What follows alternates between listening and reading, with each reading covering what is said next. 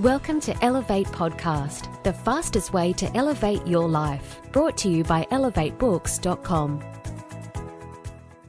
Hello and welcome to another one of our Elevate podcasts. My name is Benjamin J. Harvey, the Difference Maker Mentor. And once again, we have the pleasure of interviewing an international best-selling author from the Elevate series.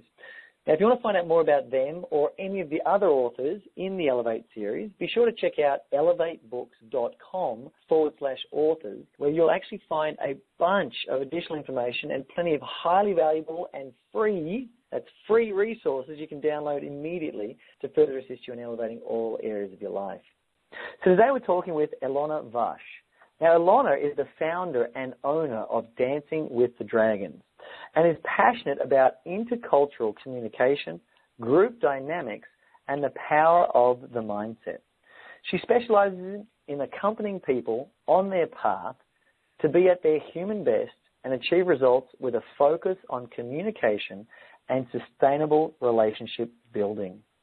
With her wealth of business experience in sales and general management from her previous successful career in aviation, she has a highly enthusiastic and down-to-earth approach with her clients in communication and leadership trainings, personal coaching, as well as with intercultural advice focusing on China.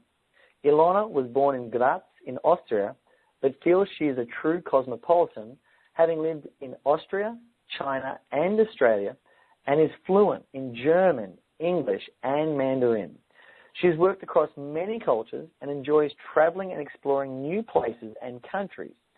Now, in her spare time, Ilona likes to keep fit and enjoys dance. She's practiced ballet in her childhood and achieved performance level in ballroom and Latin American dancing, as well as Bharatanatyam, which I'm sure she's going to pronounce for me in just a moment correctly, which is one of the classic Indian dance forms. Her core motto being, "We all get presented with lemons in life, let's make lemonade." So please welcome Ilona. Hello. Hi, Ben. Thank you. How are you doing? I'm very well, thanks. Now, for the listeners, how do you pronounce that dance? It's called Bharatanatyam. You say it way more eloquently than me. Bharatanatyam. It's a challenge, I know. It is a challenge. Hey, welcome to the show. Thanks so much for being on here. Well, I'm so glad I can join you. Thanks, Ben. It's a pleasure. Now, I know there are people out there that have probably got a copy of your book in their hand, Elevate Your Life, which is an international bestseller. And I'm sure they've probably had to read through it. However, I'm sure there's also some people out there that haven't actually grabbed a copy yet or opened it up or even read it. So for the listeners out there who haven't met you yet, can you just tell us a little bit more about why you're so passionate about this topic of communication and using communication as a transformational tool? Yeah, absolutely. I'm very happy to share that, Ben. So if I look back in my life 20 years ago, it was the first time I was sent to an overseas posting with Austrian Airlines, and I was sent to China. And although I was fluent in Mandarin at that time, I've discovered that it was really hard often to communicate with people. With my staff, I didn't get the response I was expecting to certain ways. I was, saying what has to be done. And it just showed me a limitation, in my way of communicating with someone from another culture, although I spoke their language. So it was quite a challenging time, but I have tried many ways in adapting to that. Mm-hmm. And then 12 years ago, I came to Australia. It was another overseas posting I got, and this time it was a lot easier. And first I put that to the reason that this is because Australian culture is a lot closer to the European culture, and it was a bit of an easier communication. So I felt really good. I motivated my staff in the right way. We had a trusting relationship. I had excellent rapport. It was all going really well. But then about 6 years ago, I got somehow the club on my head. So it was a big win in my life. I had an experience with a complete breakdown in communication. My relationship split up. It was forced into a court case, and once courts are involved, it is not a communication at all anymore. So this was really a painful experience, and it showed me again, with all my experience I had in communication with staff, there were still limitations, and it got me really interested in going a bit deeper. And I came across a model which is called the process communication model. And there were some really interesting aspects and proven ways how I can protect myself from unhealthy behavior in communication, how I can avoid stress situations, how I can react in a good way to the stress or stress behavior of another person, and how you actually have something in your hand that keeps the communication flowing and keeps it up, not let it break down completely. And that's exactly why I decided to dedicate my life now to assist and accompany people to take what I call compassionate accountability for their ways of communicating and how they can connect with other people, either in personal life or in business life, in much better ways. So compassionate accountability. Tell me more about that. What does that mean to you? So for the listeners out there who, well, first of all, they've probably never heard of process communication model before, and they may have not even ever heard the concept compassionate accountability. What is that? That is how to say that we learn to be very much in tune with what's really going on inside us, understanding how our own personality somehow is ticking and is structured, and what are our preferences and what's not so much our preferences. And when you take, how to say, these feelings and really apply it to the other person, in that sense that you take compassion, you want to make this communication work. So I have to dig a bit deeper inside myself. We have it all in us to adapt my way of communicating to the other person.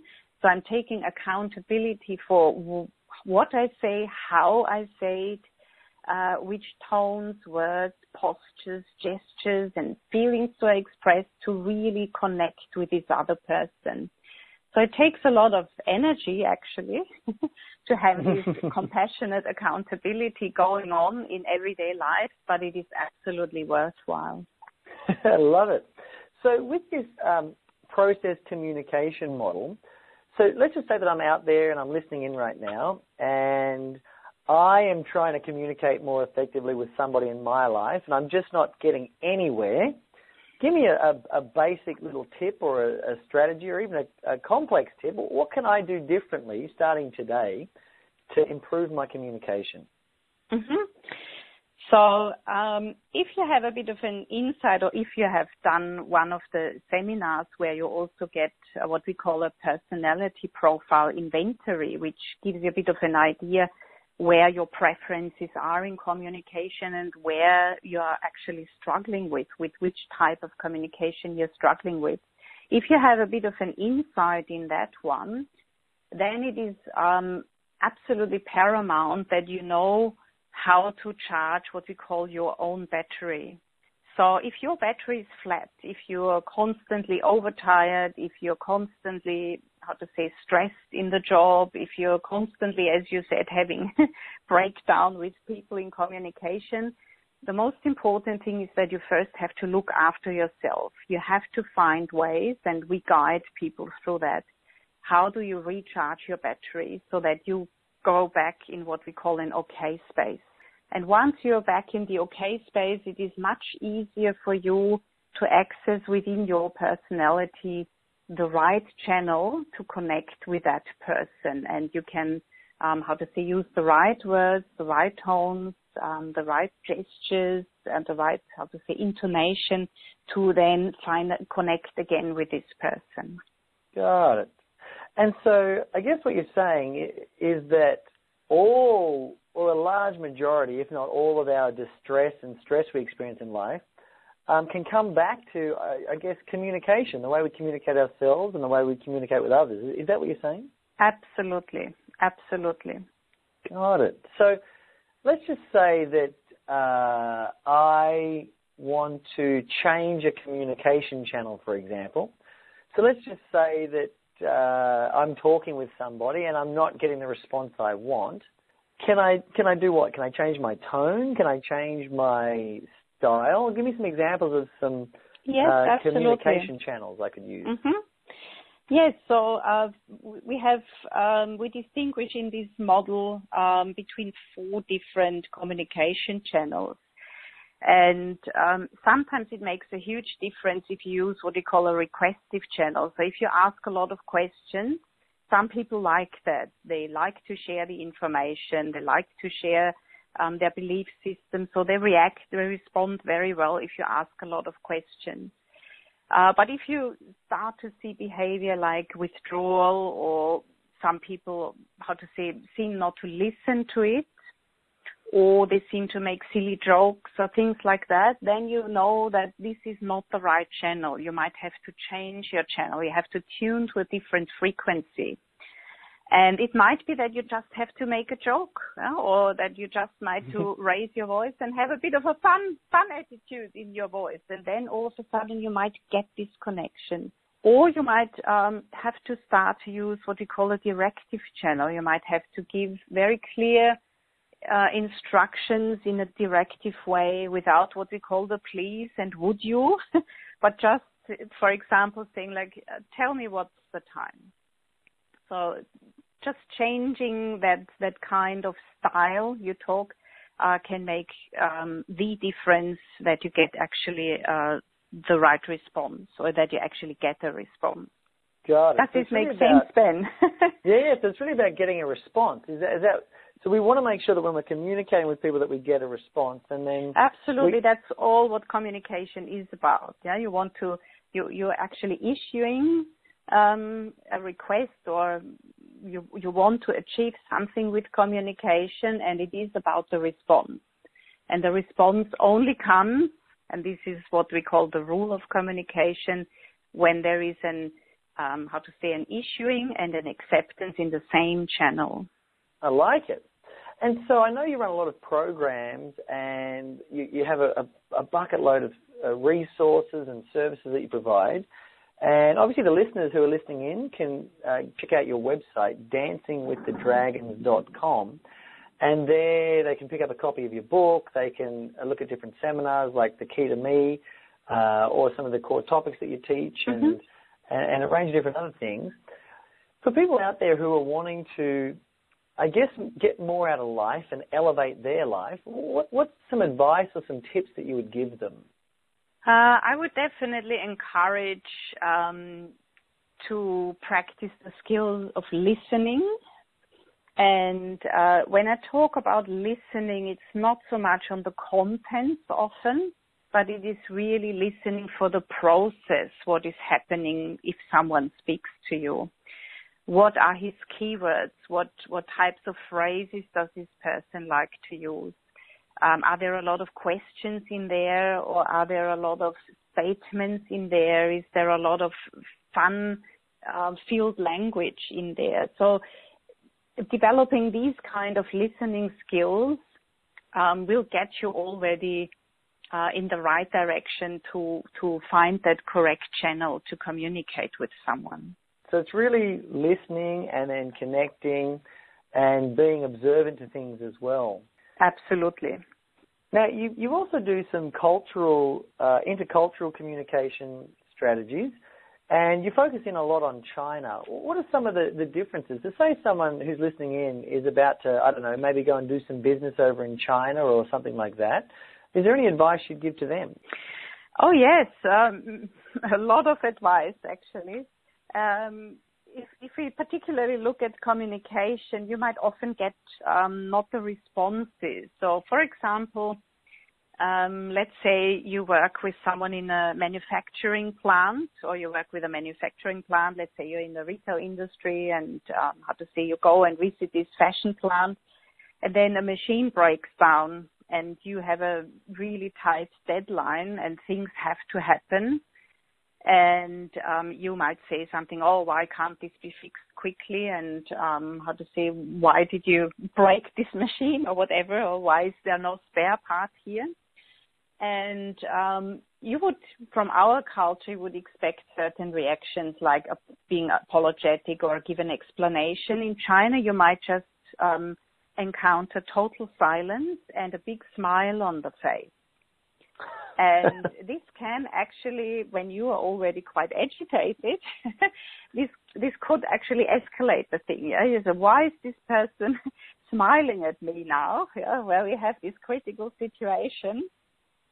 And it's about these different, cultural overlays we have in communication. And being aware of those is also very important, because it goes above the individual. It goes about social norms and how people actually display, embarrassment. Yeah? So this would be a classic situation where someone became really embarrassed.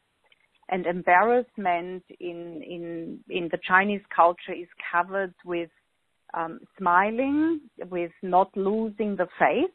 This is a very important concept. Not being exposed, trying to keep up appearances, and that's done by smiling and being silent. Mm-hmm. So that would be one concrete example.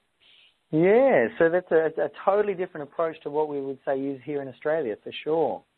Absolutely. And from my personal experience, I remember when I lived in China and we had these massive traffic congestions every day in Beijing traffic. And there was again a bike having a near hit with my car. And the people were just smiling at you. So it's like, why do you jump in front of my car and smile now at me? So this is something which really stuck to my mind, which is very different, yeah. Very different. Again, I think it's just what you're saying is that you need to be observant and you need to pay attention and you need to listen and watch and look and see what those differences are. Now, inside your book here, you talk about PCM quite a lot, this process communication tool, and you discussed that it was invented by a gentleman called Dr. Taby Kaler.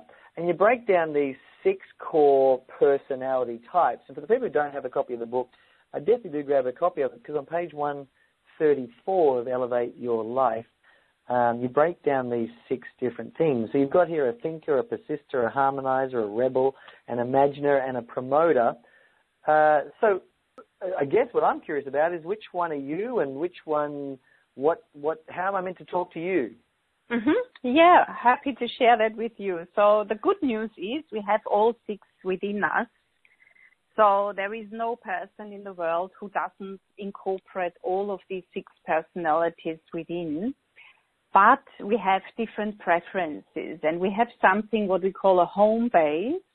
And this is where you are most comfortable to operate from. It's like an automated system. You're just running on this home base naturally, and you obviously connect with people who might have a similar home base or the same home base.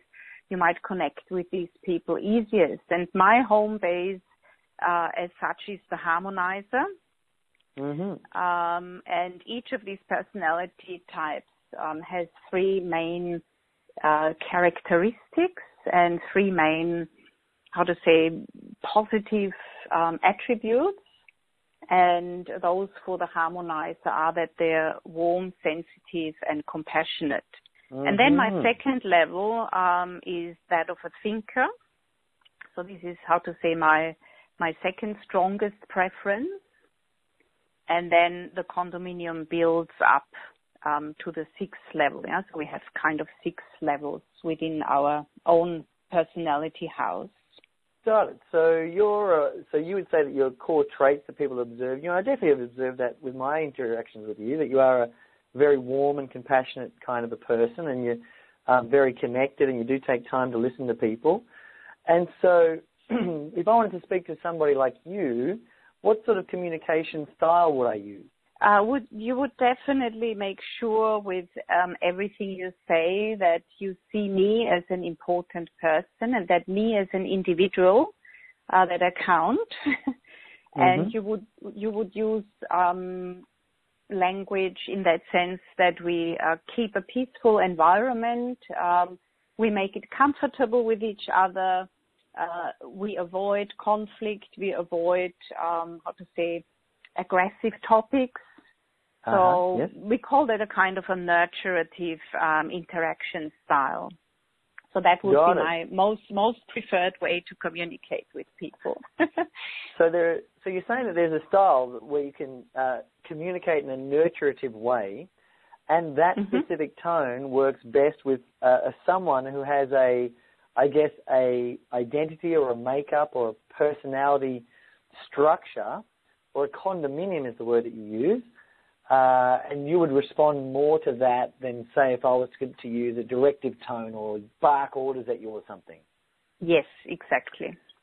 Got it. So it sounds like there is a combination lock for everybody, and that PCM has somehow cracked the code on that. Would that be a fair statement? That would be a fair statement. It's been researched and proven over decades now, and it's consistently being developed and researched. And it has just recently had a complete, new look onto the model. And with this new research and keen look on, are there any flaws in there? I think there came out only a variance with 1 or 2 personality types of 0.01 that it is somehow different, or there need to be made some adaptations. But in principle, yes, it is a very good tool to unlock specific ways of communicating and just get it really better in life. Beautiful.